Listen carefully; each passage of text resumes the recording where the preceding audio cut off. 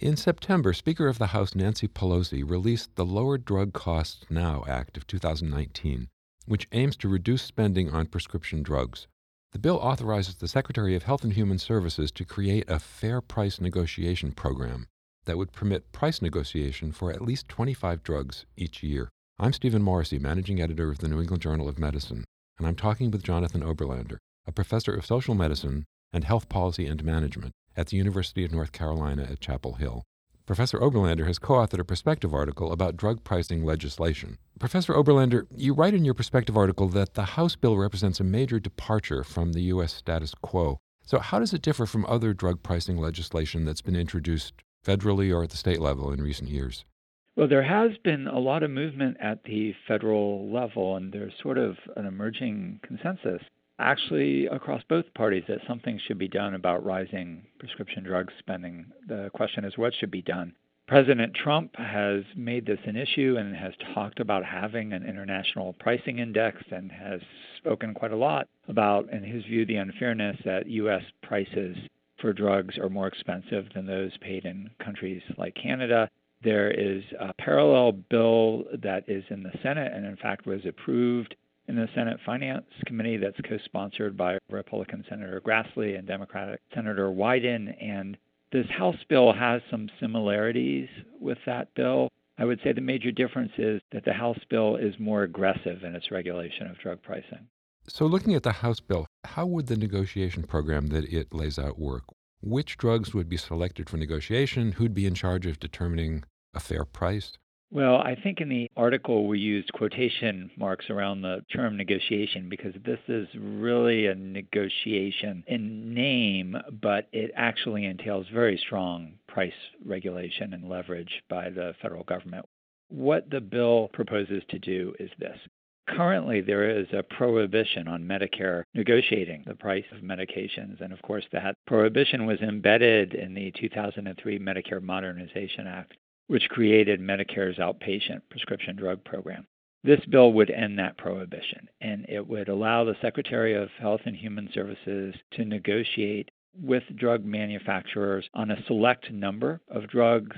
The Secretary would pick from a list of candidates totaling around 250 medications that encompass the most expensive medications to Medicare, and at a minimum would negotiate the prices for 35, although it could be higher. Mitch McConnell has already said that this House bill is not going to go anywhere in the Senate. So, assuming that it doesn't make it through Congress, what kind of effect do you think it's going to have on the national discussion? That's a great question. I'm not sure we know.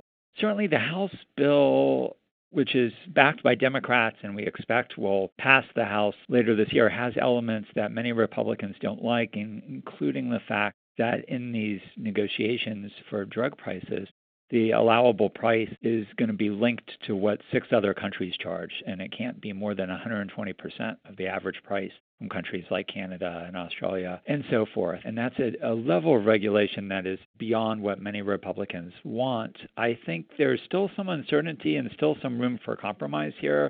The bill that Senator Grassley co-sponsored with Senator Wyden in the Senate did have bipartisan support. President Trump is certainly a wild card in this and does not have unconventional Republican view on drug price negotiation. And Speaker Pelosi's office has been talking to the White House for months about this. So it's possible we won't be able to overcome all the obstacles that are there for, well, everything in healthcare policy right now in Washington, but I wouldn't rule out completely the chance that something emerges out of this. So, looking first at the bill that's come out of the Senate Finance Committee, what would a compromise look like between that bill and the House bill?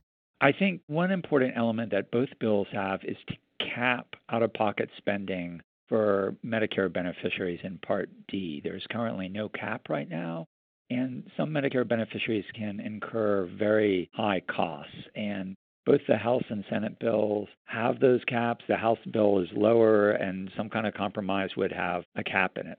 A second element of compromise would be to limit drug price increases to something like the rate of inflation. And both the House and Senate bill have that mechanism in there. They do it slightly different ways. And even though it passed in the Senate, there were Republicans in the Senate Finance Committee who did not like that mechanism. But that would be probably an important mechanism for Democrats to sign on to this. And then the question is, what would happen with this international reference pricing, which is really in an American context quite unprecedented. We've known for a long time that we have the most expensive medical care in the world, the highest prices in the world. That hasn't led us to do anything about it. And directly linking what we pay to what other countries pay would be a dramatic step. And of course, as I said before, one that President Trump has voiced support for. And I think the big question in any compromise is any element of international reference pricing, could it make it through politically? And that was proposed by President Trump. What's the status of that proposal? And do you think that even with his support, that would not go forward?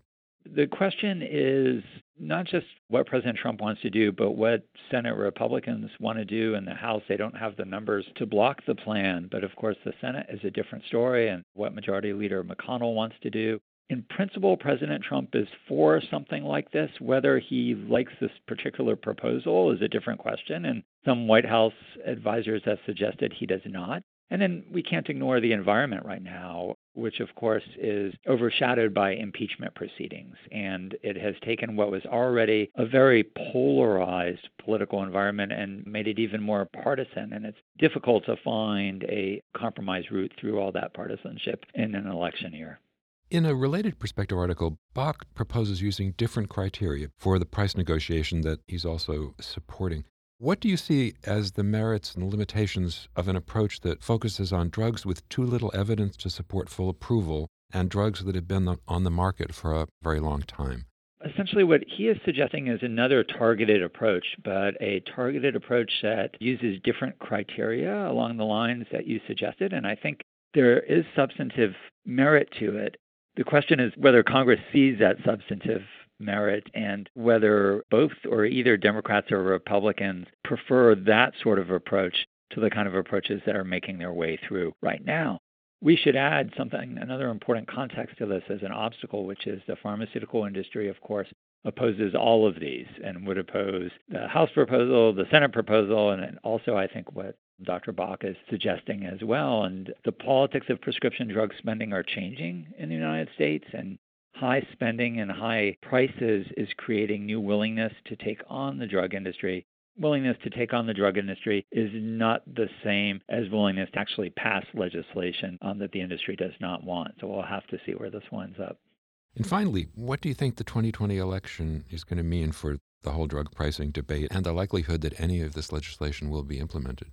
I guess it would be an exaggeration to say everything, but I do believe the 2020 election does mean everything for health policy in general, including prescription drug pricing. And if something does not pass in the next year, and if we go into 2021 without any legislation on this, then the fate of prescription drug pricing reform really will hinge on the election. And of course, we could get very different results depending on whether a Democrat wins the White House or whether President Trump is reelected and what happens to partisan congressional majorities. So I think this will be an issue in the 2020 elections, particularly if Congress does not act. And I think those elections will have a lot to say about what Congress does or does not do in 2021. Thank you, Professor Oberlander.